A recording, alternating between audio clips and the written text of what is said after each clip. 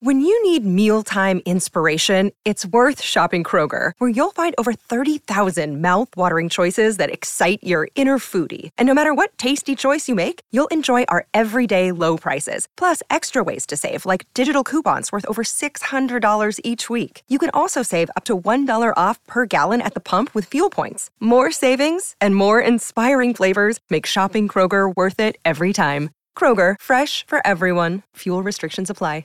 Welcome to Marvelous Disney with Aaron Adams, the podcast that discusses the most recent doings at one of the more dynamic divisions of the Walt Disney Company, which is, of course, Marvel Entertainment. This is entertainment writer Jim Hill, and my co-host, the amazing Aaron Adams, and I are recording this week's episode on Wednesday, October 18th, 2023. Before we launch straight into the show here, folks, wanted to sort of circle back on something that Aaron had mentioned that he was going to go off and do on a previous show, which is Animaniacs Live, right? Yeah, I got to see Rob Paulsen and Maurice LaMarche do Pinky and the Brain, and I can't remember the name of the writer of all of the songs, but he played the piano, and he was responsible for all of the music for the Animaniacs show. And so they had behind-the-scenes stories of where these songs came from. There was one that they saw a producer saw L.A. Department of Transportation on a bus. And he's like, hey, we got a dot. What if we did L.A. Dot? And so they wrote a song, but it was called La Dot, because she saw her name on the bus and thought that they were talking about the dot, but in French. So she was intercontinental. And they wrote this wonderful song called La Dot, and then the producer heard it and went, yeah, no, but I was thinking like L.A. Dot. Go redo it. You got till like 8 o'clock. And he's like, you're on the clock. You don't really get to, argue your merits on, no, I think it's better this way. It's just like, okay, you're cutting the check. I'm going to go back in the studio and change it to L.A. Dot, I guess. So they sang the before and the after of what it was and what it ended up being. And then at the end of the show, Maurice LaMarche and Rob Paulsen do Pinky and the Brain, taking over the world, and they're talking about Hungary and Turkey. And they end up doing a who's on first routine with it, because I don't want to take over the world if I'm hungry. Well, the Hungarians are very proud to be hungry. Why would you want to be hungry when you got turkey right next door? Oh, I love turkey. Could we have some turkey? Well, yes, but then you wouldn't be hungry. And it just, the beats and the rhythm were so fantastic. So anyway, it was a wonderful night. We laughed, we cried, I spilled my wine. It was a full evening of joy. Oh, that sounds cool. Yeah, I'm sorry I missed that. I don't know if they made it up this far. They were on their way to Ohio the very next night, and then they are still touring, and I think they've actually got several groups of them doing different shows. So, yeah, still worth checking out. If you missed it, they may still be on the road today. Got it. Okay. Earlier today, a logo for Echo, the limited series from Marvel Studios. This popped up on X. Kudos to Daredevil Update for digging this artwork up and then sharing it via social media. I don't know if you've seen the logo yet, Aaron, but it's kind of scuffed up, just like the Echo character, but cool, which also describes the Echo character. Echo was originally supposed to debut, all episodes available for binging on the exact same day on November 29th, but due to the ongoing writer's strike and that 3-month-long job action is really screwing up Hollywood's production pipeline, executives at that subscription streaming service made the decision to push off Echo to January of next year. Still don't have an exact date on that, but when we get it, we'll share it with you folks. And by the way, don't mean to infer that this job action is the actor's fault. They just want what's fair, and the writers got it, so let's see if the actors can get it. During the strikes, especially now that the writers are done and it's just the actors, there's a bit more of a spotlight saying, okay, now what do the actors need to get this settled? And someone posted on X a scene from a Disney, it looked like a cheerleading movie. Did you see that, where it had a row of CG people? Now, I'm going to bleep this out because I don't want to offend sensitive listeners, but that looked like a row of dolls. The Uncanny Valley was just a little too uncanny. It was very, very bad. So anyway, I think that was a very good glimpse of, like, you could have paid real people to sit in those bleachers and clap their hands, and they could have bought a loaf of bread and fed their family. Yeah. That footage was horrifying for a bunch of reasons. And the fact that, immediately sort of rang bells is like, it pulled you out of the scene. You weren't looking at the actors in the front row like you were supposed to. You were drawn to the horrifying non-humans in the row behind them, and their very unlifelike behavior. And so, no, you're not wrong. All right. Anyway, folks, more Marvel-related news in a moment. But first, Mr. Adams and I want to remind you that the news portion of Marvelous Disney is brought to you by Touring Plan's own travel agency. And if you're thinking of heading on down to Walt Disney World anytime soon, these obviously knowledgeable folks can help. They'll even toss in a free subscription to Touring Plans with every vacation package you book. So, before your next trip to Florida, please check them out at touringplans.com/travel. Okay, so as we mentioned, last week's show, Season 2 of Loki, off to a strong start. 10.9 million views in its first 3 days.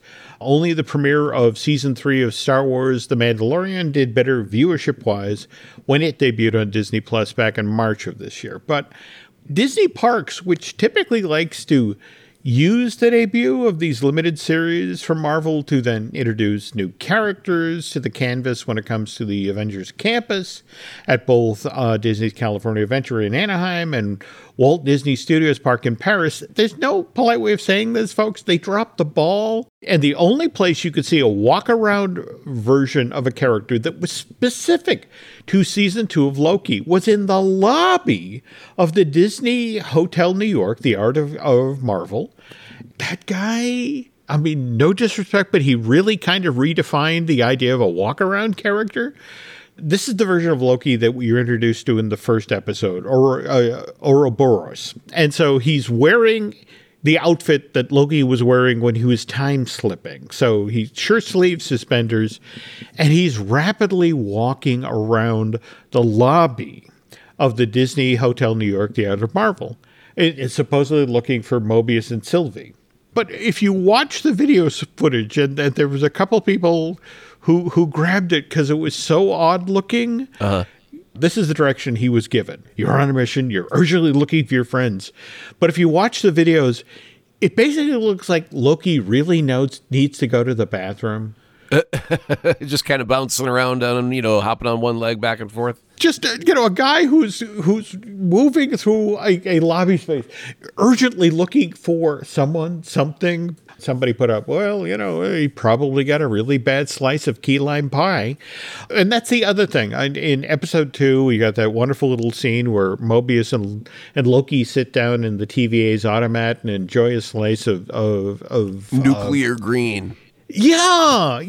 And this is the thing that the message went out a year or so ago to that all divisions of the Walt Disney Company must support our company's subscription streaming service. So somebody from Disney Parks Experience and Products saw the advanced cut of Loki Season 2, saw the scene with the pie and said, oh, that's it. We're going to put slices of key lime pie in the park. And then went off and found the most unappetizing pieces of key lime pie you could ever find and put those up for sale. They should sell it in a supermarket and just call it the low-key lime pie.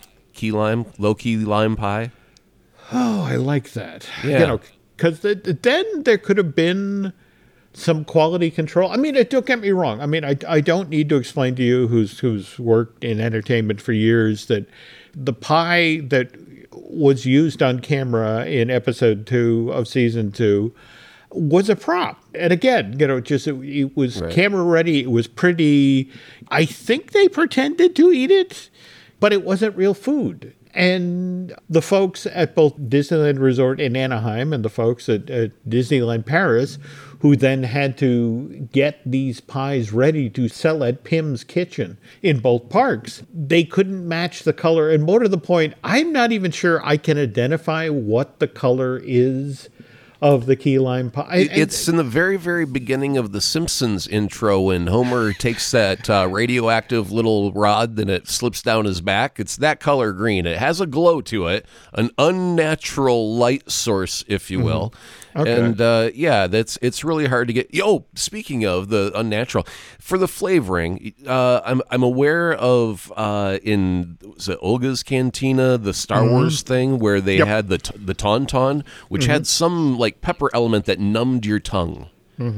I hope they added that ingredient to the key lime pie. It just has that nuclear look that your tongue should go numb as soon as it touches your taste buds, and you should have just a little bit of panic when you take your first bite. But here's the thing. If you go over to Marvel.com, they actually are offering the recipe for key lime pie. This is genius. If I'm being completely honest here, the thing I want is that if you go to the Skyline Bar at the Disney Hotel New York, the Art of Marvel, they're serving a God of Mischief mocktail. And what makes this worthwhile, Aaron, is that the Skyline Bar has this video wall behind the bar that the idea is you are up in a skyscraper, the Avengers Tower.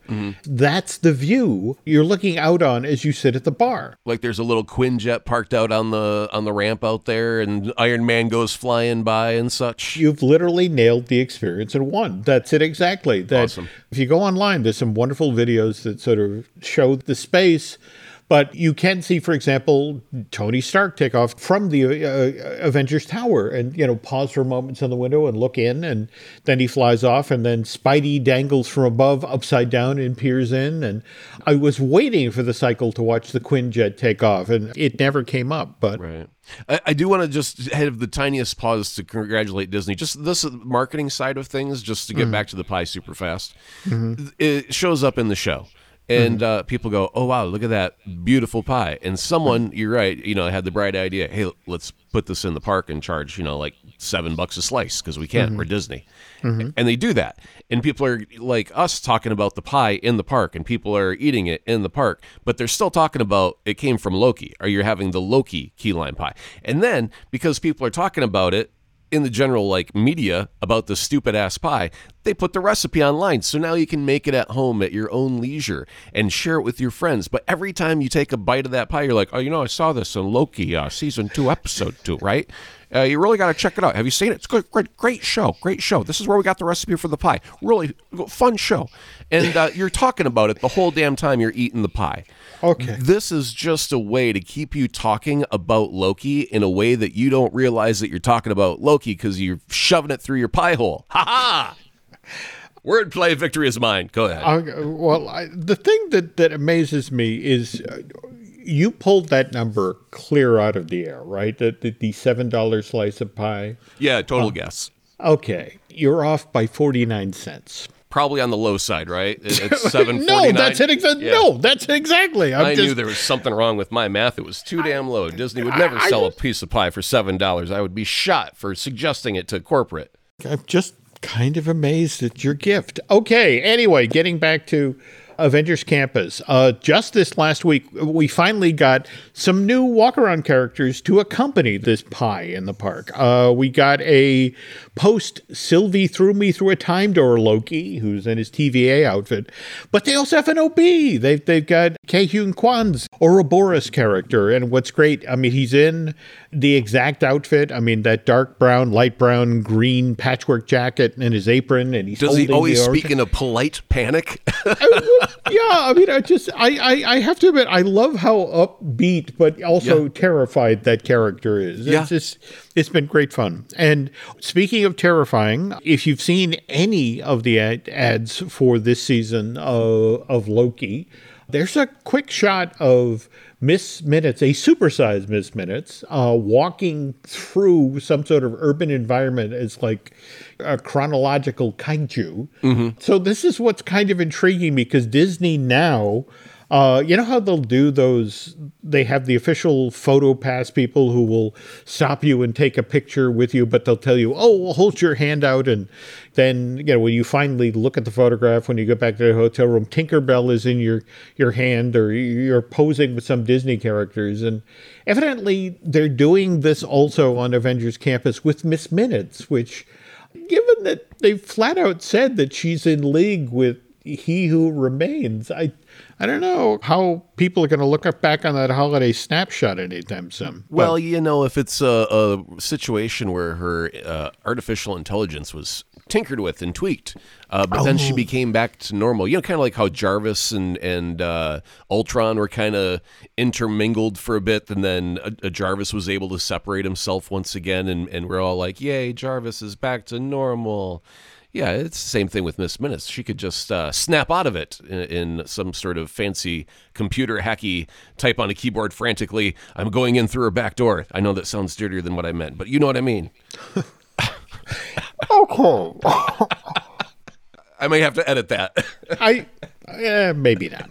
Okay. Again, so we were just talking about episode 2, season 2 of Loki, and Dan DeLue, who directed this episode, had some thoughts on the show, which he shared with Variety. And Dan has an interesting history with Marvel. He's a guy who got his start in the industry working in visual effects. You can see DeLue's work in movies like The Mask and Armageddon and the Night at the Museum series. And as to how he wound up helming films and TV shows for Marvel Studios, well, that break came about because the Russo brothers, who'd had Dan handle a lot of visual effects on Winter Soldier, Civil War, and Infinity War, the Russos turned to Dan when they have some additional photography that needs to be done on this 3-hour-plus long superhero film and say, "Look, you go do it."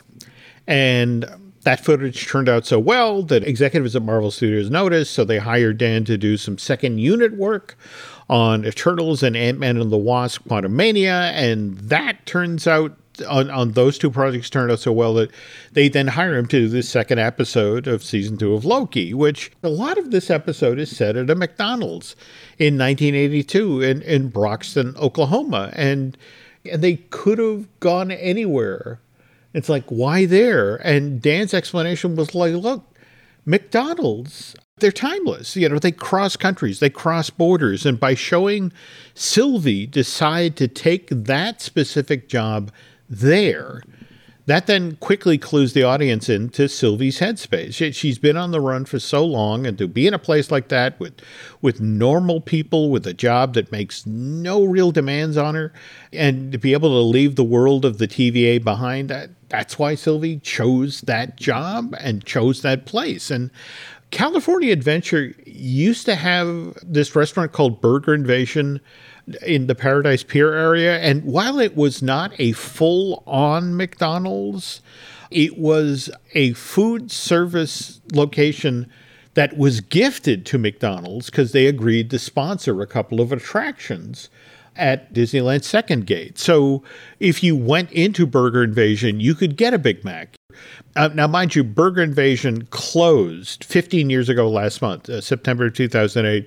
It was one of the things that went under as the company spent $1.2 billion to remake DCA. But if it were still there, how cool would it have been if people were visiting DCA today and they went in to order something at Burger Invasion, and who did they find behind the counter but the walk-around version of Sylvie? Now, so this is kind of one of those problems about being an actor. Let's say you get hired to be an actor, and you're like, oh boy, I'm going to be in a movie, Ma. Watch me on the big screen. And it turns out that your scene is scrubbing a toilet. You're like, oh, damn. So you're working for Disney, and they're like, hey, how would you like to play Sylvie? And it's like, oh my goodness, let me call my folks. Folks, I'm playing Sylvie. And then they go, oh, wait, by the way, Sylvie is going to be serving hamburgers and cheeseburgers for 8 hours a day. Would you like fries with that? Please drive around. Oh my God. And then, you just get so deflated, like, aw. Well, it's what the old joke about, the guy who sweeps up after the elephant and don't you want a better job? And it's like, what? And leave show business? So, right. back to Dan DeLuna, who, remember, came out of visual effects and worked for years in this aspect of Marvel Studios. And Dan got asked by Variety what it was like to work on this aspect of a Marvel movie. And he said, look, on every film, there's crunch time. A time when you have to go all in, when you have to make sure that all the visual effects shots that a film need to go out the door and that they have to be done. So you work weekends, you sleep on your desk, you do whatever you have to do. But back then, you'd get a couple of months off between projects and you have time to recover from that all-in, sleep under your desk work experience.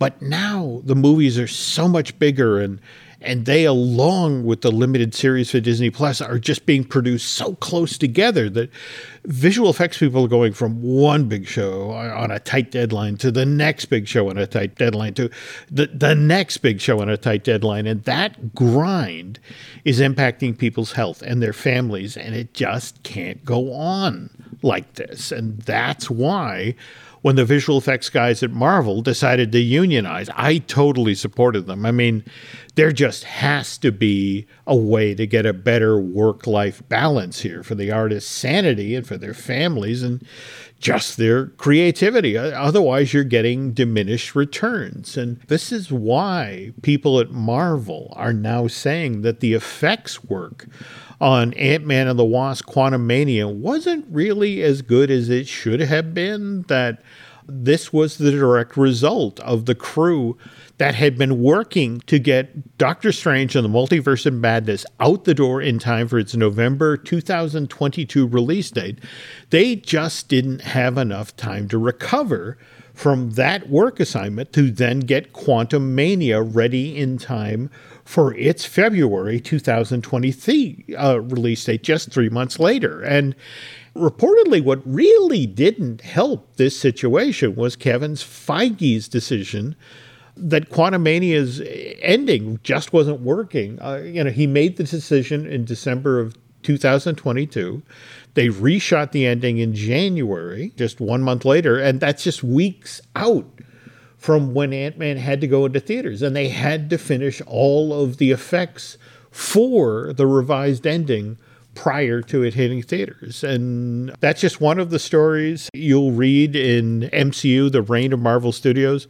That book hit store shelves last Tuesday. I've been reading it for a full week here, and when we get back, we're going to share another story from that book about the Spider-Man movie we almost got, the one directed by James Cameron.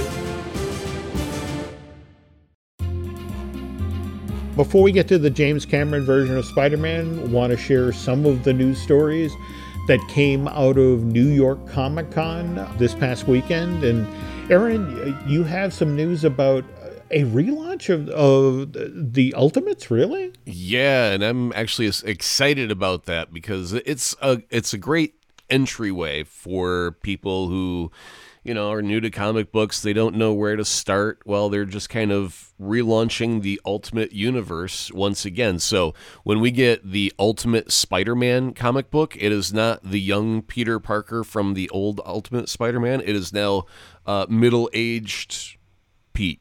Mm-hmm. And, the adult, I don't know if he's the teacher version of Pete, but yeah, definitely not the kid version. And we got a new Black Panther line. We've got Ultimate X-Men and then Ultimate Universe. And if you look at the cover, you'd say, okay, that's your Avengers lineup.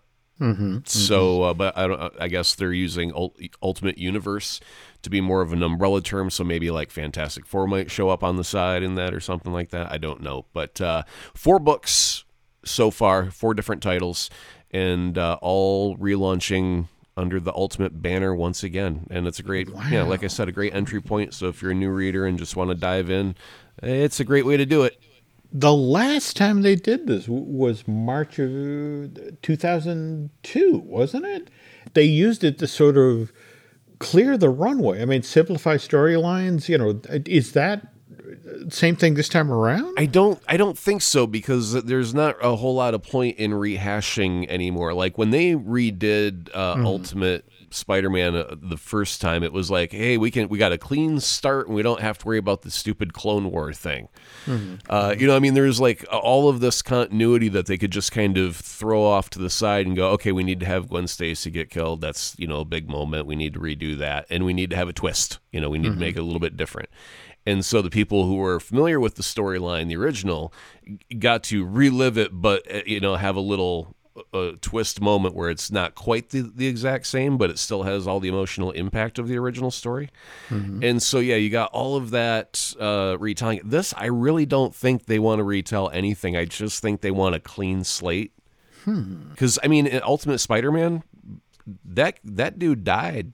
Young Pete died, man. So this cannot be a continuation of that.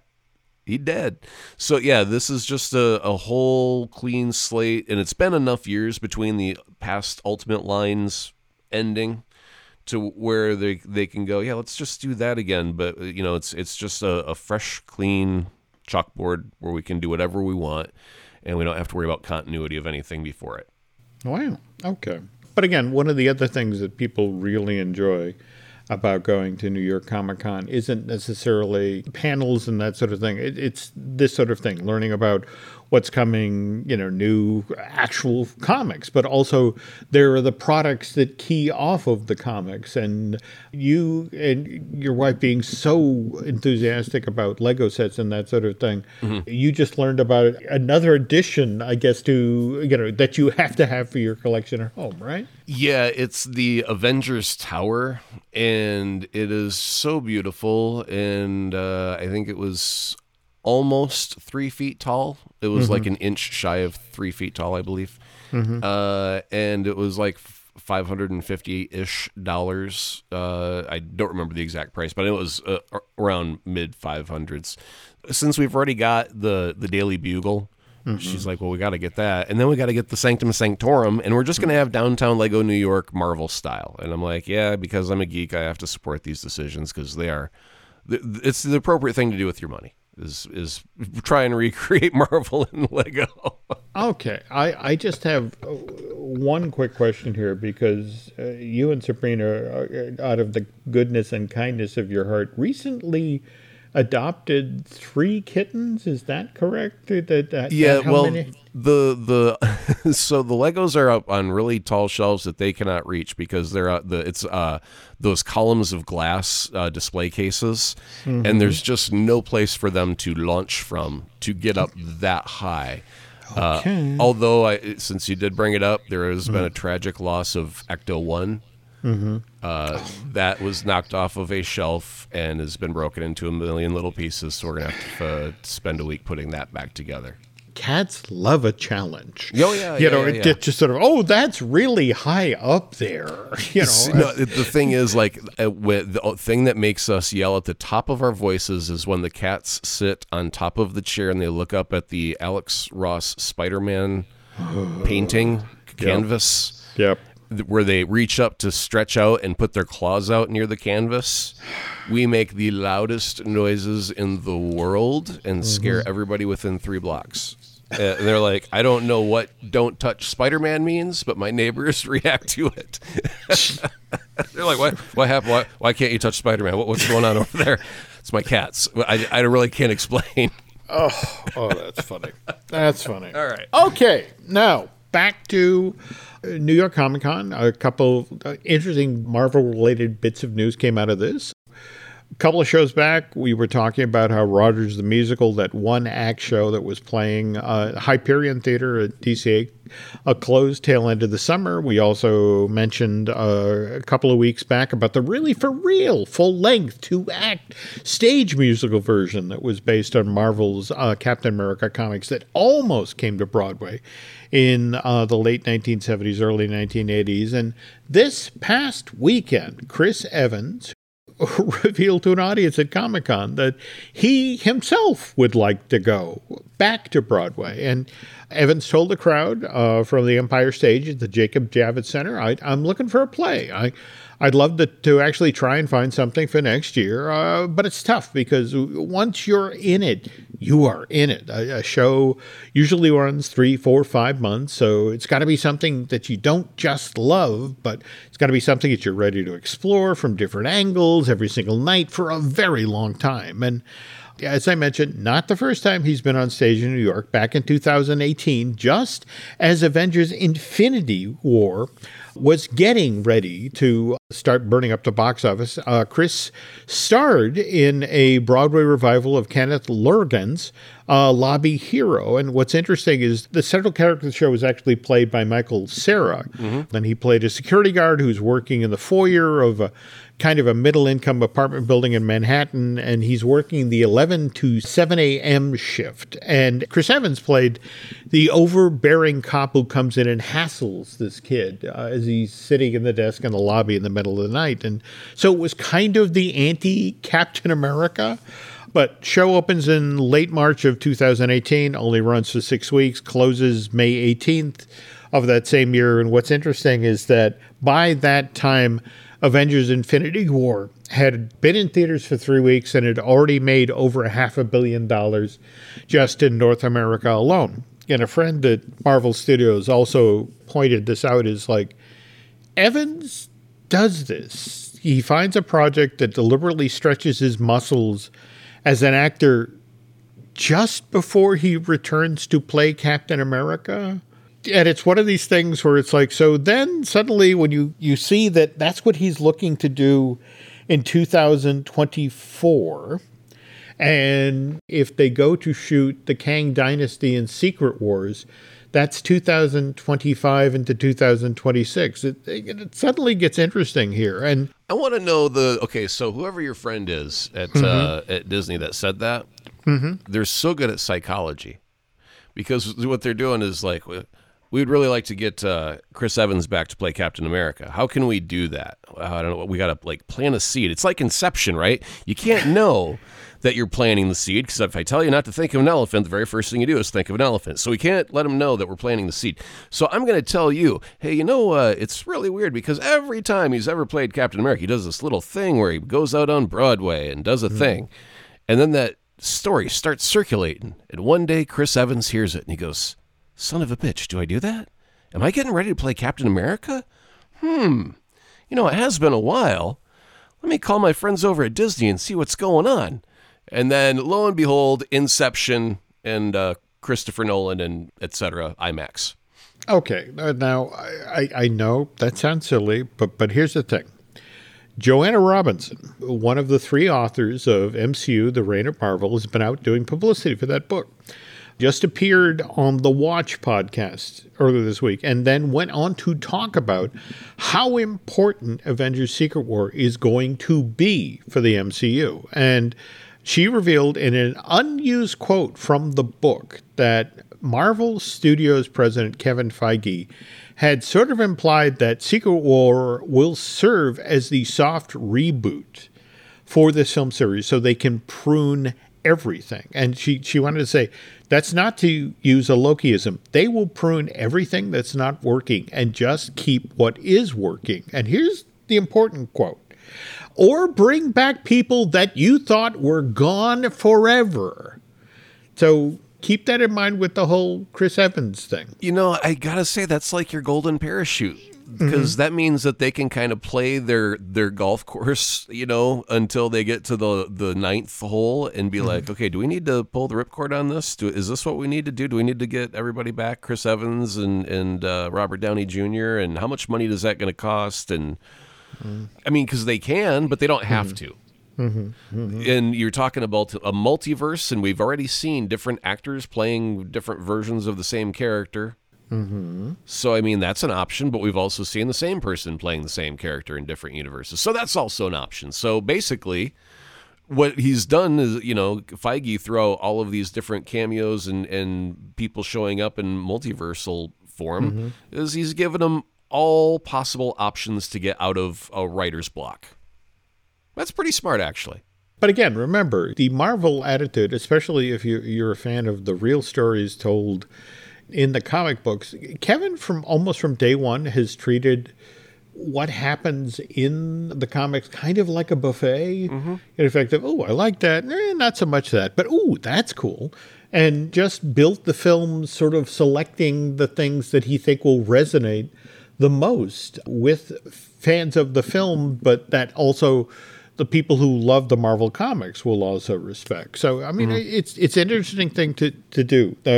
Now, on the other hand, watching how actors take on characters that we know from the Marvel comics. Again, out of this past weekend's New York Comic Con, Karen Gillan got asked, how did she come up with the distinctive voice that Nebula, Gamora's sister, uses in the Guardians films?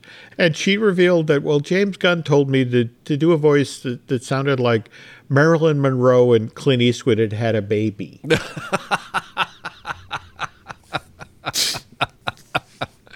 So that is so. I mean, you know what? She was given a bullseye and she nailed it, because after you hear that as a descriptor, you're like, yep, I can hear what she's doing there. Yeah, that's got a little breathy, but it's kind of in the throat a little bit. Oh, I'm so mad I could spit her.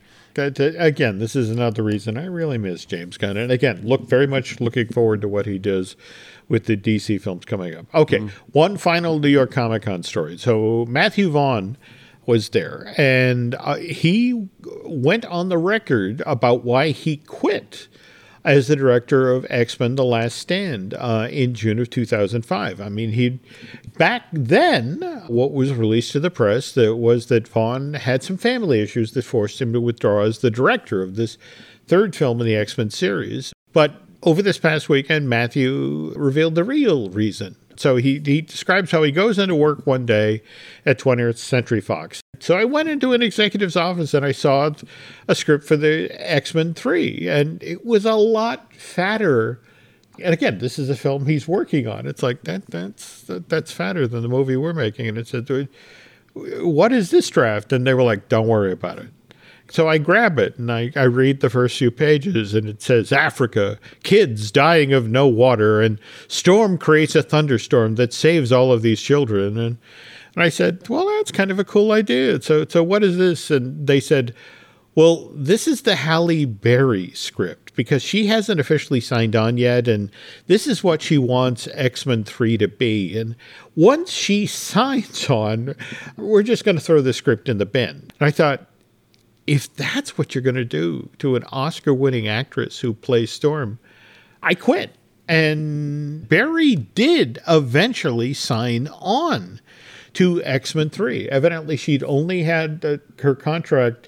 She had to do the first X-Men movie and then the sequel, but had not signed up for 3. But she came back to play Storm again in this 2006 film. And nobody will tell us whether the scene that was in the script, actually, the one with the thunderstorm for the children dying of thirst in Africa, if it was ever shot, or did it get her to come back? But if we're going to talk about film executives behaving badly, in the early 1990s, James Cameron got lured to a meeting at Fox. And remember, they had a history with him. He had just done Terminator 2, Judgment Day for them, and Aliens, and had made a buttload of money for them. And so they wanted him to direct the first X-Men movie, but Stan Lee is sitting there at the meeting. And during a lull in the conversation, Stan turns to James and says, oh, hey, I hear you like Spider-Man. And the meeting immediately derails, because all James can now talk about to Stan is like, oh, boy, I'd really like to make a Spider-Man movie. And if I had the opportunity, this is what I'd do. And he gets so excited, he goes off and writes a 47-page long scriptment. Cameron saw it all in his head, what he was going to do. And first and foremost, he wanted Leonardo DiCaprio to play Peter Parker. Also, because he wanted this film to be huge internationally, he was going to rope in his longtime collaborator, Arnold Schwarzenegger, who he wanted to play Doc Ock. What do we think of that? If you close your eyes and you just listen to an accent, And you go, oh, Austrian, German, Doc Ock, Octavius. I could see maybe, hold this vial for me while I go mix a serum to help cure you of your disease, Peter. I don't know about that. But Doc Ock has always been kind of portly, and that's not him. He wasn't already Dr. Freeze by that point for the Batman movie, right? This was before that. Because I think that was like 92 or 93 when that came out, I think. Hang on. That's Batman Forever, isn't it? Yeah. Batman Forever, 1995. I mean, I guess it's just because they're buddies. And I also, because I think Hollywood didn't treat superheroes like everybody knew them, like Bible scripture, you know. Everybody knows the death of Uncle Ben. It's like John 3:16. Ben, street corner, 36th Street. You know, so it's one of those things where I don't think he really cared about sticking to anything. He wanted to work with someone he collaborated well with, and so if he's muscly and he's got a couple extra mechanical arms, well, he's extra threatening then. Okay. Yeah. Oh, by the way, Schwarzenegger played Mr. Freeze in 1997's Batman and Robin, not Batman Forever from 1995. But again, your point is well taken. And Cameron has since described Spider-Man as the best movie I never made. He storyboarded it. They did effects tests. DiCaprio and Schwarzenegger were evidently committed to the project, and why it didn't go forward was because, and kind of ironic because Stan Lee was at this meeting, is that they just couldn't resolve the film rights issue. That Stan, over the years, had sold the rights to this property in so many different directions. I mean, one company owned the TV rights, one company owned the film rights. I want to say the animation rights went in multiple directions, and in order to get this out into theaters and make sure that it's profitable, they had to sort out who owned what. So it went to court for years. Also, a number of folks who, in the interim, they would go to James and we'd love to make a movie with you. And it's like, okay, let me show you what we've got here for Spider-Man. And it was just the whole notion of, oh, you're James Cameron. You're the guy who spent $100 million in 1990 money on Terminator 2, and then True Lies just a couple of years later, again, $100 million. And let's not forget, by 1999, this is the guy who spent $210 million making the Titanic, which so panicked Paramount that they went out and brought in 20th Century Fox as a financial partner. And Spider-Man was always going to be expensive to make. In fact, when Sam Raimi finally made his version in 2002, that was $139 million. I mean, mind you, it more than made that money back. But what's fascinating about the James Cameron version of Spider-Man is that the film would have climaxed with a battle on top of the World Trade Center. It would have also featured Peter Parker revealing his identity to Mary Jane Watson. By the way, it's kind of heavy on profanity. But by the time Columbia Sony had finally settled this dispute and wrestled the film rights to Spider-Man away from Carolco, Cameron had been forced to move on. Now, mind you, he took Leonardo DiCaprio with him, and the two of them made Titanic, which was, for a time, till Cameron's Avatar came along, the top-grossing film of all time. And so if you're curious as to what a James Cameron Spider-Man movie might have been like, you can read it today. Put in the search terms, James Cameron Spider-Man treatment or scriptment, and this 49-page document pops up. And it's a fascinating look at what a Spider-Man film would have been like in the early 90s. And at the same time, you read it and it's like, how are they ever going to pull off these effects in the early days of digital? But speaking of things that I'm fascinated to read and hear and learn about, 32nd Street, Aaron's Patreon project, very entertaining podcast, takes you behind the scenes on Madison Avenue. So what are we talking about this week? We're covering the holidays. And the reason we're covering the holidays is because your calendar, when you're in the medias and you're doing the advertisings, has to be like a full month ahead of everybody else. And we've talked on previous shows, like I was doing Halloween spots all throughout September, and now I'm doing Thanksgiving commercials. And we're not even at Halloween yet. And in a couple of weeks, I'll be doing Christmas commercials.